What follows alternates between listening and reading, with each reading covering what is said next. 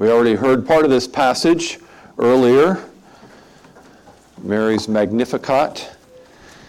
Now we're going to get the context for that by picking up verse 39 where we left off last week.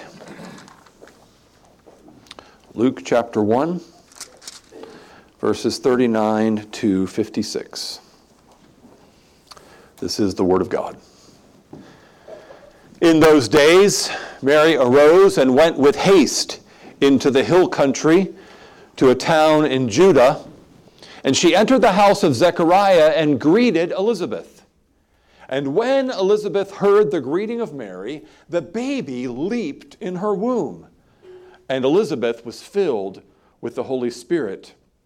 And she exclaimed with a loud cry, "Blessed are you among women, and blessed is the fruit of your womb. And why is this granted to me, that the mother of my Lord should come to me?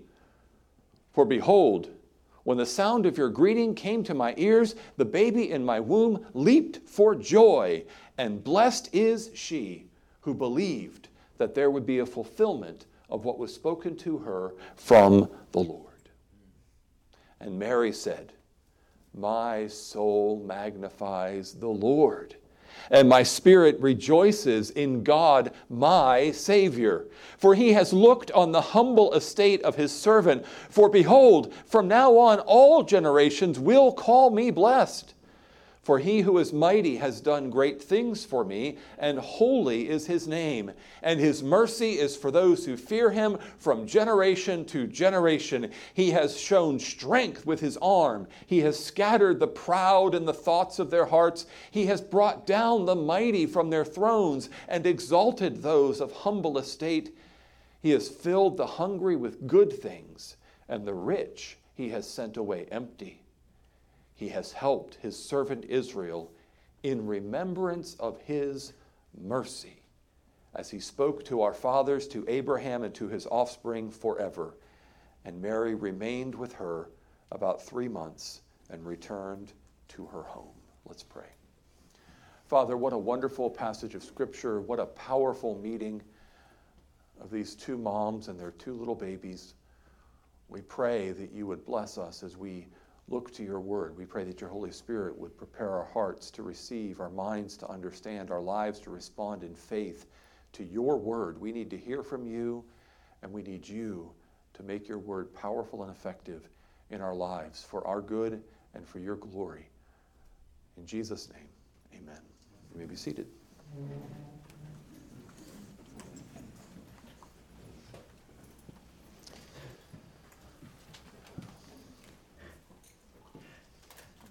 Well, it is the most wonderful time of the year, right? And this time of year in our culture, we hear lots of talk about Christmas miracles and the magic of Christmas, and even about Christmas faith. But I wonder if you asked like 100 random Americans just on the street to define any of these terms, how would they define them? I'm going to give you my close approximation of how they appear to be defined by the culture.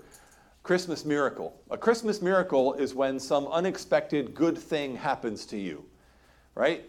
It could be as simple as getting a close parking spot at Target. People are like, "Oh, there's my Christmas miracle. I got a good spot at Target," right? Or it could be as profound as waking up on Christmas morning to a fresh blanket of newly fallen snow. We don't get that in Maryland very often, but it happens every once in a while. We might say, "Oh, that's a Christmas miracle." That's how our culture uses that term loosely. You get exactly what you want for Christmas or something like that. The magic of Christmas is the way the Christmas season is supposed to make you feel, to be happier, to be kinder, to be more generous. And Christmas faith? Well, Christmas faith usually involves believing really hard that something is real. And if you believe enough, then your faith will make it real. Just believe, we're told, and things will be good. Several movies even teach us that Santa Claus is powered by children's faith in him. That the more they have faith in Santa Claus, the more power he has for his sleigh, right? The more he's able to do the things, right? But that's not the kind of faith that the Bible talks about. Biblical faith, the faith that pleases God, is very, very different. Biblical faith takes God at his word. It receives what God has said and says yes and amen to it. Says it is true what God's revealed about himself, about his actions, his purposes, his promises, and believes God for what he has said, gives thanks to God, and lives as if what God has said is true and right, no matter what anyone else says to the contrary. See, it doesn't start with what I want, and if I believe it hard enough, I can make it happen. No, it starts with what God has said, and because he is able to make it happen, we say to that, yes, it is true. Last week, we saw the best kind of Christmas faith in the biblical sense in Mary, when she responded to the message from Gabriel by saying, "Behold, I am the servant of the Lord. Let it be to me according to your word." She wasn't telling God what to do. She was receiving what God had told her and saying yes.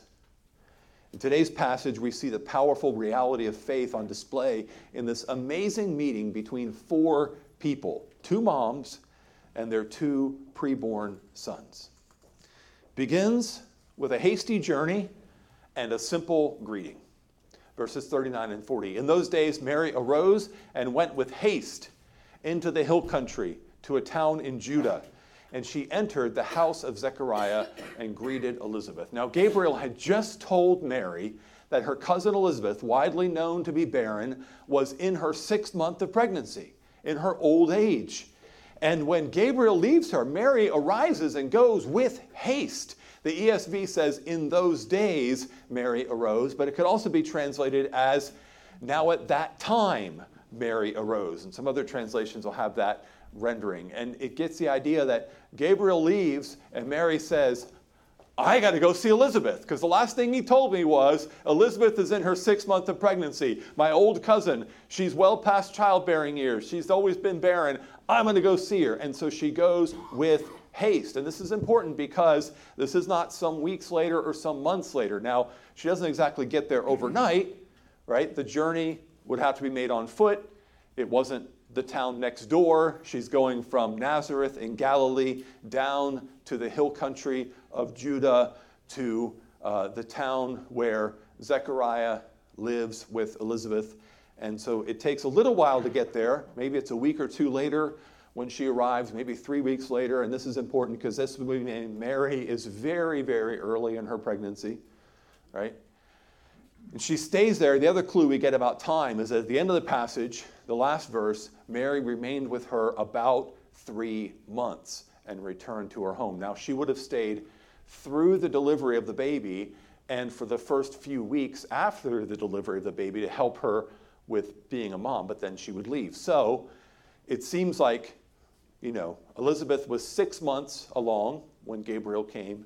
Maybe by the time Mary gets there, she's closer to 7 months along, all things being considered in logistics. But you've got a 6 or 7 month pregnant lady and then a 3 or 4 week pregnant lady, maybe, right? That's they're meeting up. And so they've got their boys in their wombs. Now, this quick journey. Why such a quick journey? Well, Mary is struggling to understand. We saw that last week. She's believing, right?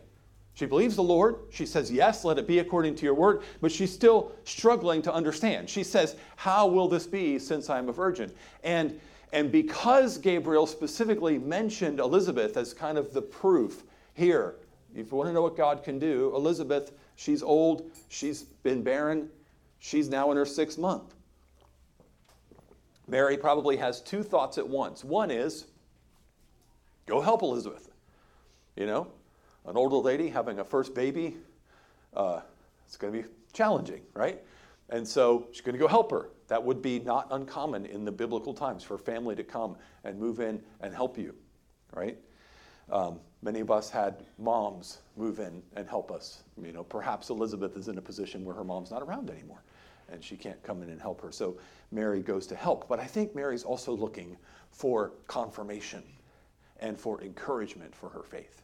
She believes, but she's still confused and still wondering. And so she's looking for some help for herself, for her faith.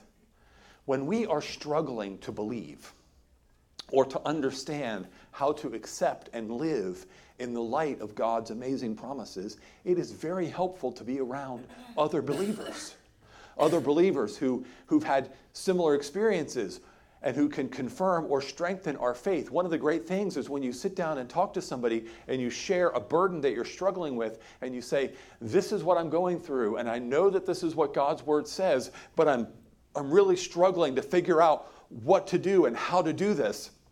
And they say, I've been there. I've been through this. Let me tell you what this is like. And although Mary and Elizabeth have slightly different circumstances, Mary's pregnancy is much more miraculous than Elizabeth's. Elizabeth's is still a miracle pregnancy, and she's still having to accept this news. And she's saying, yeah, it was pretty hard to believe, and I wasn't sure if it was really, really going to happen. And Zechariah certainly had his doubts, and yet, lo and behold, here we are, 6-7 months along, and now I can feel the baby move and kick all the time, and God is good. God keeps his promises, and that would strengthen her faith. That's why we need to be here as church.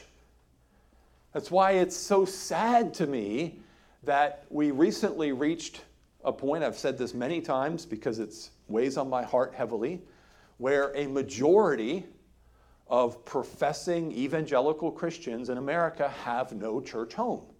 They don't belong to a church. They don't attend a church. They have no church that they belong to. Maybe you know someone like that. And let me encourage you, Christmas Eve is coming up next week. Invite them.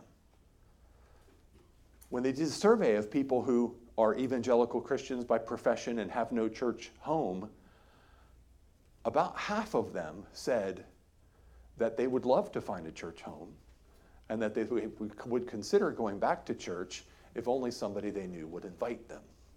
And that's how most people end up in church. So we need community when we're struggling. We need community to strengthen our faith. We need each other, and let this time of year be an encouragement to invite your friends, invite your family members, invite them to come. Don't tell them we're a perfect church. Don't sell them on something other than the fact that we love each other, we love the Lord, and God is working here. So Mary hurries to her older cousin's house, and when she arrives, she does exactly what's expected. Nothing unexpected. She comes and she greets Elizabeth. But then something very unexpected happens. In verse 41, when Elizabeth heard the greeting of Mary, the baby leaped in her womb. The very first human being to celebrate the arrival of Jesus in the flesh was the preborn John the Baptist. He heard the sound of Mary's voice and he leaped in his mother's womb. He leaped for joy. Months before he was born, John is fulfilling his God-ordained role as the forerunner of the Messiah, as he is filled with the Holy Spirit from his mother's womb, which is exactly what Zechariah was promised that he would be. He's filled with the Holy Spirit. He's announcing Messiah is here by jumping in his mother's womb. I don't know what that felt like. I've never been pregnant. No idea even what it feels like when a baby kicks or moves, but it must have been something, because Elizabeth would probably be used to the normal moving of a baby at this point. She's like, whoa, he leaped for joy. That was a big one, right? And he's excited. He's excited. The Messiah is come. The Lord is approaching. Elizabeth says, by the power of the Holy Spirit, when the sound of your greeting came to my ears, the baby in my womb leaped for joy. Joy here is actually the strongest word for joy in Greek. There's lots of related Greek words for happiness and joy. This is the strongest one. This is the one that is sometimes translated as exceeding joy or great gladness, and it almost always in the New Testament accompanies the joy of salvation. And so little preborn baby John wasn't just a little bit glad because he has a cousin to play with or something like that. He is filled with the Holy Spirit to know the Lord is approaching, and he's exceedingly glad, and he leaps for great joy at the presence of his Lord, even though his Lord is just a tiny embryo, right? End of that first month of pregnancy, a baby's about the size of a grain of rice. So we're talking about a little teeny tiny preborn baby boy Jesus, and yet John is so excited that he's come to his house that he leaps for joy. And it's not just John who's rejoicing at the coming of Jesus. Elizabeth here, she expresses humility, she expresses gratitude, and she expresses great joy as she is filled with the Holy Spirit. And you know, if you were to ask pastors, Bible teachers, Bible scholars, or mature Christians, who is it who makes the first Christian profession of faith? Who makes the first profession of faith in the Gospels? We've all been trained to say, it's Peter at Caesarea Philippi in Matthew 16. But no, you got to back up the clock some 30 years, because here Elizabeth actually makes the first Christian profession of faith recorded in the Gospels. Because what does she say? Elizabeth's filled with the Holy Spirit. She exclaimed with a loud cry, "Blessed are you among women, and blessed is the fruit of your womb. And why is this granted to me, that the mother of my Lord should come to me? For behold, when the sound of your greeting came to my ears, the baby in my womb leaped for joy. And blessed is she who believed that there would be a fulfillment of what was spoken to her from the Lord." She calls Jesus my Lord. And the first Christian profession of faith was simply, Jesus is Lord. And to say, he is my Lord, she's making that Christian profession of faith about a tiny baby. But the first word that comes out of her mouth is blessed. And if you've been paying attention, and you know me at all, I'm being very careful in how I'm pronouncing blessed and blessed, because there are two different Greek words that underlie the same English translation. Two Greek words that both get translated the same way in English. One means someone who's blessed, who's well off, who's favored. And we use it that way. I'm so blessed, right? And that's the word that Jesus uses in the Beatitudes, and it's the common word. But then there is another word that I think in the common English usage, when we say blessed, we mean someone who's special, something that's honored, something that's highly thought of, right? And this is actually the word in Greek, eulogizomai, which is, we get our word eulogy from it, to speak well of. And that's the word that she says. Blessed are you among women, and blessed is the fruit of your womb. In other words, highly honored and esteemed, well spoken of are you among women, and is the fruit of your womb. What does she mean by this? What she means is simply what is true and what has been true for 2,000 years, and that is Mary has a place of high esteem, of high honor, of high respect, because she has been blessed by God more than anyone else. Because later in verse 45, when she says, "And blessed is she who believed," this is that word blessed. You're well off. So because she's blessed by God, and she's given this unique role in the history of redemption, we say that she is blessed. She's well spoken of. And so Mary does rightly have a place of honor and respect and privilege among all women who have ever lived, because she was the mother of the Son of God. That's a high privilege. No other woman's ever been given that privilege of being the mother of the Son of God, of having the Son of God who actually, his humanity came from her humanity. He had his human substance from her and his human subsistence from her. She nurtured him in the womb, and then when he was out of the womb, she was the one who nursed him, and she was the one who swaddled him, and she was the one who comforted him. She was the mother of the Son of God, and that is a great honor and a great blessing. Of course, it doesn't mean that she's another mediator, or that she's a co-redeemer, or that she's the Queen of Heaven, or any other such title like that, but she is the most blessed, the most favored, the most honored and privileged of all women for the role that she was given in bringing God's Son, who is also her Son, into the world.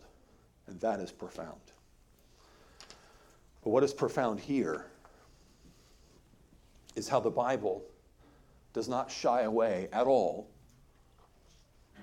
from very firmly, very clearly, very unmistakably affirming the full personhood of these preborn boys. They're people. They're doing what people do. One is leaping for joy, and the other is actually being worshiped as my Lord. And so God, who knits us together in our mother's womb, God who creates life, has created this child, these two boys, one to be the forerunner and the other to be the Messiah, and has given them to his people and are being recognized in their role even before they are born. And the recognition of that and the reception of that is faith. That is true faith. John the Baptist is showing true faith, even in the womb. It comes from the power of the Holy Spirit. Elizabeth is showing true faith by the power of the Holy Spirit. Mary is now demonstrating this true faith in how she responds. Where does it come from? Where does true faith come from? From the Holy Spirit, who empowers us to respond to the Word of God with a yes and an amen. And that means something, because that means we don't take credit for our faith. We don't think that our faith makes us a better person, but it does make us better off. It does make us more blessed, more favored by God, and we should be profoundly thankful for that. It's not that we were smart enough or clever enough to figure it out, because little John the Baptist in his mother's womb isn't going to do a lot of rational comprehending of things, but by the power of the Holy Spirit, he has and demonstrates faith. Faith is not something we produce, and it is certainly not something that we produce in order to tell God what we think he should do. Within Christian circles, that's one of the biggest distortions of faith, is the idea that you can somehow manifest something in your life by your faith. You can create prosperity, you can create health, you can create a bright future, you can create by your faith. And our world loves that, because it puts us at the center and it makes us, the sovereign ones who are making things happen because we believe. No, God's the one who makes things happen, and we receive it by faith, and that faith is a gift of God's grace. Well, this encouragement from Elizabeth and from John is exactly what Mary needed. It confirmed her faith, it encouraged her, it strengthened her, and she responds with this beautiful song of praise. Mary says, "My soul magnifies the Lord, and my spirit rejoices in God my Savior. For he has looked on the humble estate of his servant. For behold, from now on all generations will call me blessed. Will call me blessed. For he who is mighty has done great things for me, and holy is his name. And his mercy is for those who fear him from generation to generation. He has shown strength with his arm. He has scattered the proud in the thoughts of their hearts. He's brought down the mighty from their thrones and exalted those of humble estate. He's filled the hungry with good things. The rich he's sent away empty. He's helped his servant Israel in remembrance of his mercy as he spoke to our fathers, to Abraham and to his offspring forever." It's a beautiful song of praise. It echoes with familiar themes from the Psalms and from the prophets and from Hannah's song in 1 Samuel. It shows, I think, that while Mary is here filled with the Holy Spirit and is inspired by God, she also knows her Bible pretty well. She's been a student of the Word. She understands the covenant promises. She understands the character of God. We're not going to go line by line through the Magnificat in this sermon. I did in 2016. The Advent series was called Mary's Christmas, and I did a whole sermon on the Magnificat December 11th, 2016. So if you want that, you can look it up on sermon audio. You can get that and listen to it. We're not going to take time to do that this morning. But the heart of this, we call it the Magnificat because the first word in the Latin translation is Magnificat, which means magnifies. Magnifies the Lord, my soul does, is how it reads in the Latin. And so Mary is magnifying the Lord. You know, it's always what we see about Mary in the Gospels, is she's magnifying the Lord. She's calling herself the servant of the Lord. She's saying, I'm the recipient of God's mercy. I'm the recipient of God's salvation. Magnify the Lord. My soul magnifies the Lord. And she would say to us, oh, magnify the Lord with me, because she would know Psalm 34 really well too. So the heart of it is that we magnify the Lord. Why? For his sovereign goodness and mercy in keeping his promises to his people. God here scatters the proud, he brings down the mighty, and he exalts those of humble estate. He fills the hungry with good things, he sends the rich away empty. He exercises his sovereignty over everyone in the world, rich and poor, powerful and humble. He is the sovereign Lord. But as he exercises his sovereignty, his rule over all people, he does so in remembrance of his mercy as he spoke to our fathers. That's in verses 54 and 55. And that's important because God's exercise of his sovereign mercy is in keeping with and in support of his covenant promises that he has made to his people. Almost 2,000 years before Mary sings this song, God called Abram out of Ur of the Chaldeans to follow him. And he said, in Genesis 12, he said, I will bless you. Those who bless you, I will bless. Those who curse you, I will curse. And through your offspring shall all the nations of the earth be blessed. 2,000 years goes by. And now God is keeping this promise. Through the offspring of Abraham, through this tiny embryo, God is keeping his promise in remembrance of his mercy as he spoke to our fathers, to Abraham, and to his offspring forever. God never fails to keep his promises. God never fails to keep his promises.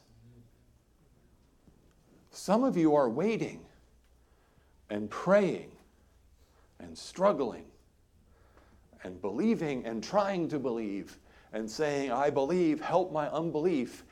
And God is hearing you. And God will not fail to do what is good. He will not fail to show his mercy in remembrance of the mercy that he spoke to our fathers, to Abraham, and to his offspring forever. So we can plead to him, and we can pray, and we can trust that ultimately, just as the world waited 2,000 years for the seed of Abraham to come into the world, so we've been waiting 2,000 years for the risen seed of Abraham to come back to the world and to make all wrongs right and to make all sad things untrue and to bring us into eternal glory and joy. And that day is coming when every eye will see him and every knee will bow and every tongue confess that Jesus Christ is Lord. And every promise he's made that is yes in Christ is yours if you belong to Christ and you can trust him for it. You may be struggling. You may be wondering. But God is always good. And he may have us waiting. He may have us waiting a long time, but he will not fail. Well, we've seen here how Mary's faith led her to hurry to Elizabeth's house and then to magnify the Lord for his sovereign and faithful mercy to his people. We've seen how little John the Baptist had such faith by the power of the Holy Spirit that caused him to leap for joy in his mother's womb. We heard Elizabeth speak in a faith that gave her this profound humility and this sense of gratitude and joy at the coming of her Lord and his mother. In her old age, she praises the faith of her teenage cousin, and she professes faith in her tiny and yet mighty Lord. At the center of all this activity is the fourth person, the one who was then and still is today true God and true man. Two distinct natures in one person forever. Even as a tiny embryo, he had already taken on our full humanity to fully identify with us in our weaknesses and to represent us before God as our covenant mediator and Lord. What does it mean? It means that the work of salvation is underway.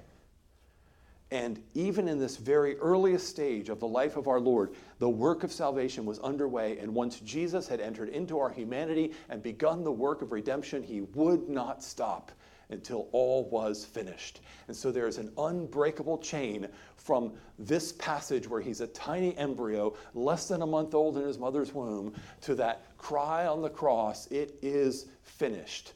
Because when God starts something, God finishes it. And when Jesus comes to save us, he doesn't stop until the salvation is done. Amen? That's why John could leap for joy, because he knew that the one who had come from heaven to Mary's womb would not stop until every promise of God was fulfilled. How could he know that as a preborn baby? By the power of the Holy Spirit. He said, yes, the Savior is here. God's kept his promise. All of that his mind couldn't understand, his spirit could rejoice in. That's why Elizabeth was not ashamed to profess him as her Lord. He'd come to set her free from sin and death forever. She was humbled and thankful that he was willing to come save her. That's why Mary's soul magnified the Lord, for the tiny one whose human substance and subsistence was drawn from her own body was in fact the Lord who had made her and who had come to save her and to bring her back to himself. It's a profound truth to carry around in your womb, the one who made you and who created everything. There's so much we can learn from this passage. One application that we can get is that sometimes we confuse intellectual understanding and the ability to articulate that intellectual understanding with saving faith. Now, there are practical reasons why we do this sometimes, because as elders, we're called to examine people, right, and to discern whether they have a credible profession of faith or not. But faith does not depend on our intellectual understanding and our ability to be able to articulate that intellectual understanding. Faith is a gift from God by his Holy Spirit. And he sovereignly saves whomever he wishes. And I think this has lots of applications. Some of the application we could see for people who have profound mental disabilities or limitations, who can't articulate faith the same way that we would. And we might think, well, do they have, we might even think, I don't know, do they have a high enough IQ? Do they have enough cognitive wherewithal to be able to really understand the gospel and really believe? Stop. They can believe by God's grace to his glory and to their salvation, even if they don't have the intellectual capacity to understand the way that we would and to give a doctrinal dissertation on salvation, because God's grace is what saves us by the power of his Holy Spirit. So there's so much we can learn from this passage, but I want us to think about this as well from Christmas, coming back to this idea of the Christmas miracle and Christmas faith and the way our world sees Christmas. If you were an outside observer, maybe across the street from Zechariah's house, and you just saw in a distance this scene unfolding, right? You probably wouldn't think that anything out of the ordinary was happening. Here comes a teenage girl. She's coming to visit family. They're obviously family by the way they embrace. There's a lot of joy. It's not hard to see why there's joy. The older woman is pregnant. She looks old enough that she shouldn't be pregnant, and yet she's pregnant, so there's obvious joy over that, and they're rejoicing. Simple enough. Seems to make sense. But if you actually got close enough to hear what was being said, you would think, what is going on here? why is the older lady saying to the teenage girl, why has the mother of my Lord come to visit me? What is this? How does she know that her baby leaped for joy in her womb and exceeding joy? Babies kick all the time. What's going on? I sometimes think about our culture's approach to Christmas this way. Like, our culture likes to stand at a distance from Christmas and watch it unfolding at a sentimental, safe distance, right? Oh, look, a little baby in a manger. Isn't that cute? Oh, a family. They had to walk so far, and there was no room in the inn, and now they're in a stable, and the animals are there, and it's just so picturesque, and it's just such a heartwarming story, right? But if you get close enough to hear what's being said, the angels say to the shepherds, I bring you good news of great joy for all the people. For to you is born this night in the city of David a Savior, who is Christ the Lord. What? This little baby in the manger is the Savior? The Lord? What does that mean? And most of the time we just, I'll just get back. Let's, You ever I was in Starbucks a couple weeks ago, and I heard, I think it might have been What Child Is This? It was definitely a sacred carol. I was listening to it. I was like, oh, yes, I love it. It's one of the things I love about this time of year. It's the only time you can go out and hear in the stores being played like gospel carols. Like, oh, yes, it's so wonderful, right? And then, like, the very next tune was like, I forget, some sort of just nonsense, right? I don't think it was as bad as Grandma Got Run Over by a Reindeer, but it was something like just completely unrelated. I'm like, it's like they got close. They got really close, and then it's like, okay, let's just, okay, dashing through the snow now time, okay? And I love all the winter songs. Okay, I don't love Grandma Got Run Over by a Reindeer. One of my Facebook friends, who's a Christian counselor, put it well the other day on Facebook. He said, we live in a Santa baby culture that has an Oh Holy Night sized hole in its heart. We kind of like the festivities of the season, even in weird ways. Santa Baby's just a weird song. Even in strange ways, right? Wanting hippopotamuses for Christmas, although I love that song. It's just so, right? I do. It's just funny. It just makes me laugh. But they missed the point, right? They missed the point. And so, what about us?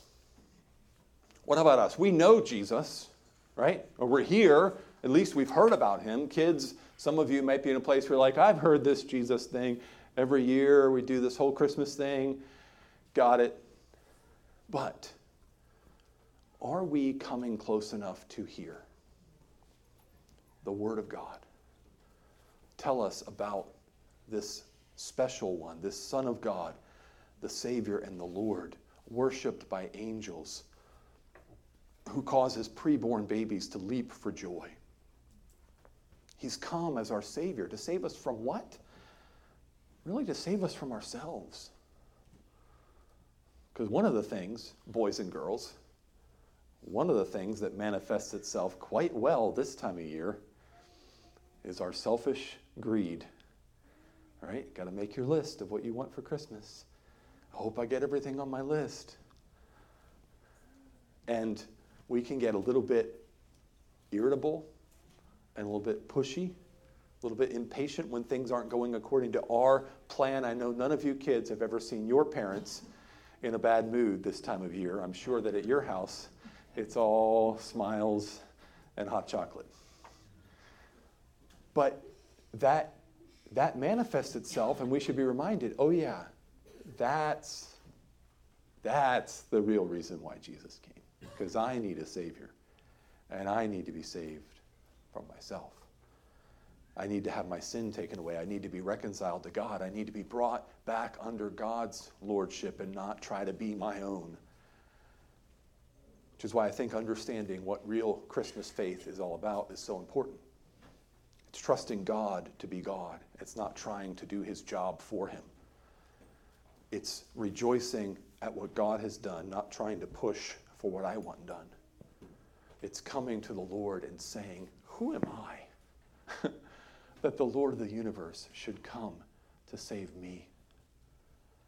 And to leap for joy, at least in our hearts, if we don't do it physically, because some of us might hurt ourselves if we do it physically. But we leap for joy and we say, yes, I believe. Amen. Praise God for his unspeakable gift. And when we get opportunity, we lovingly, gently, and yet clearly remind people,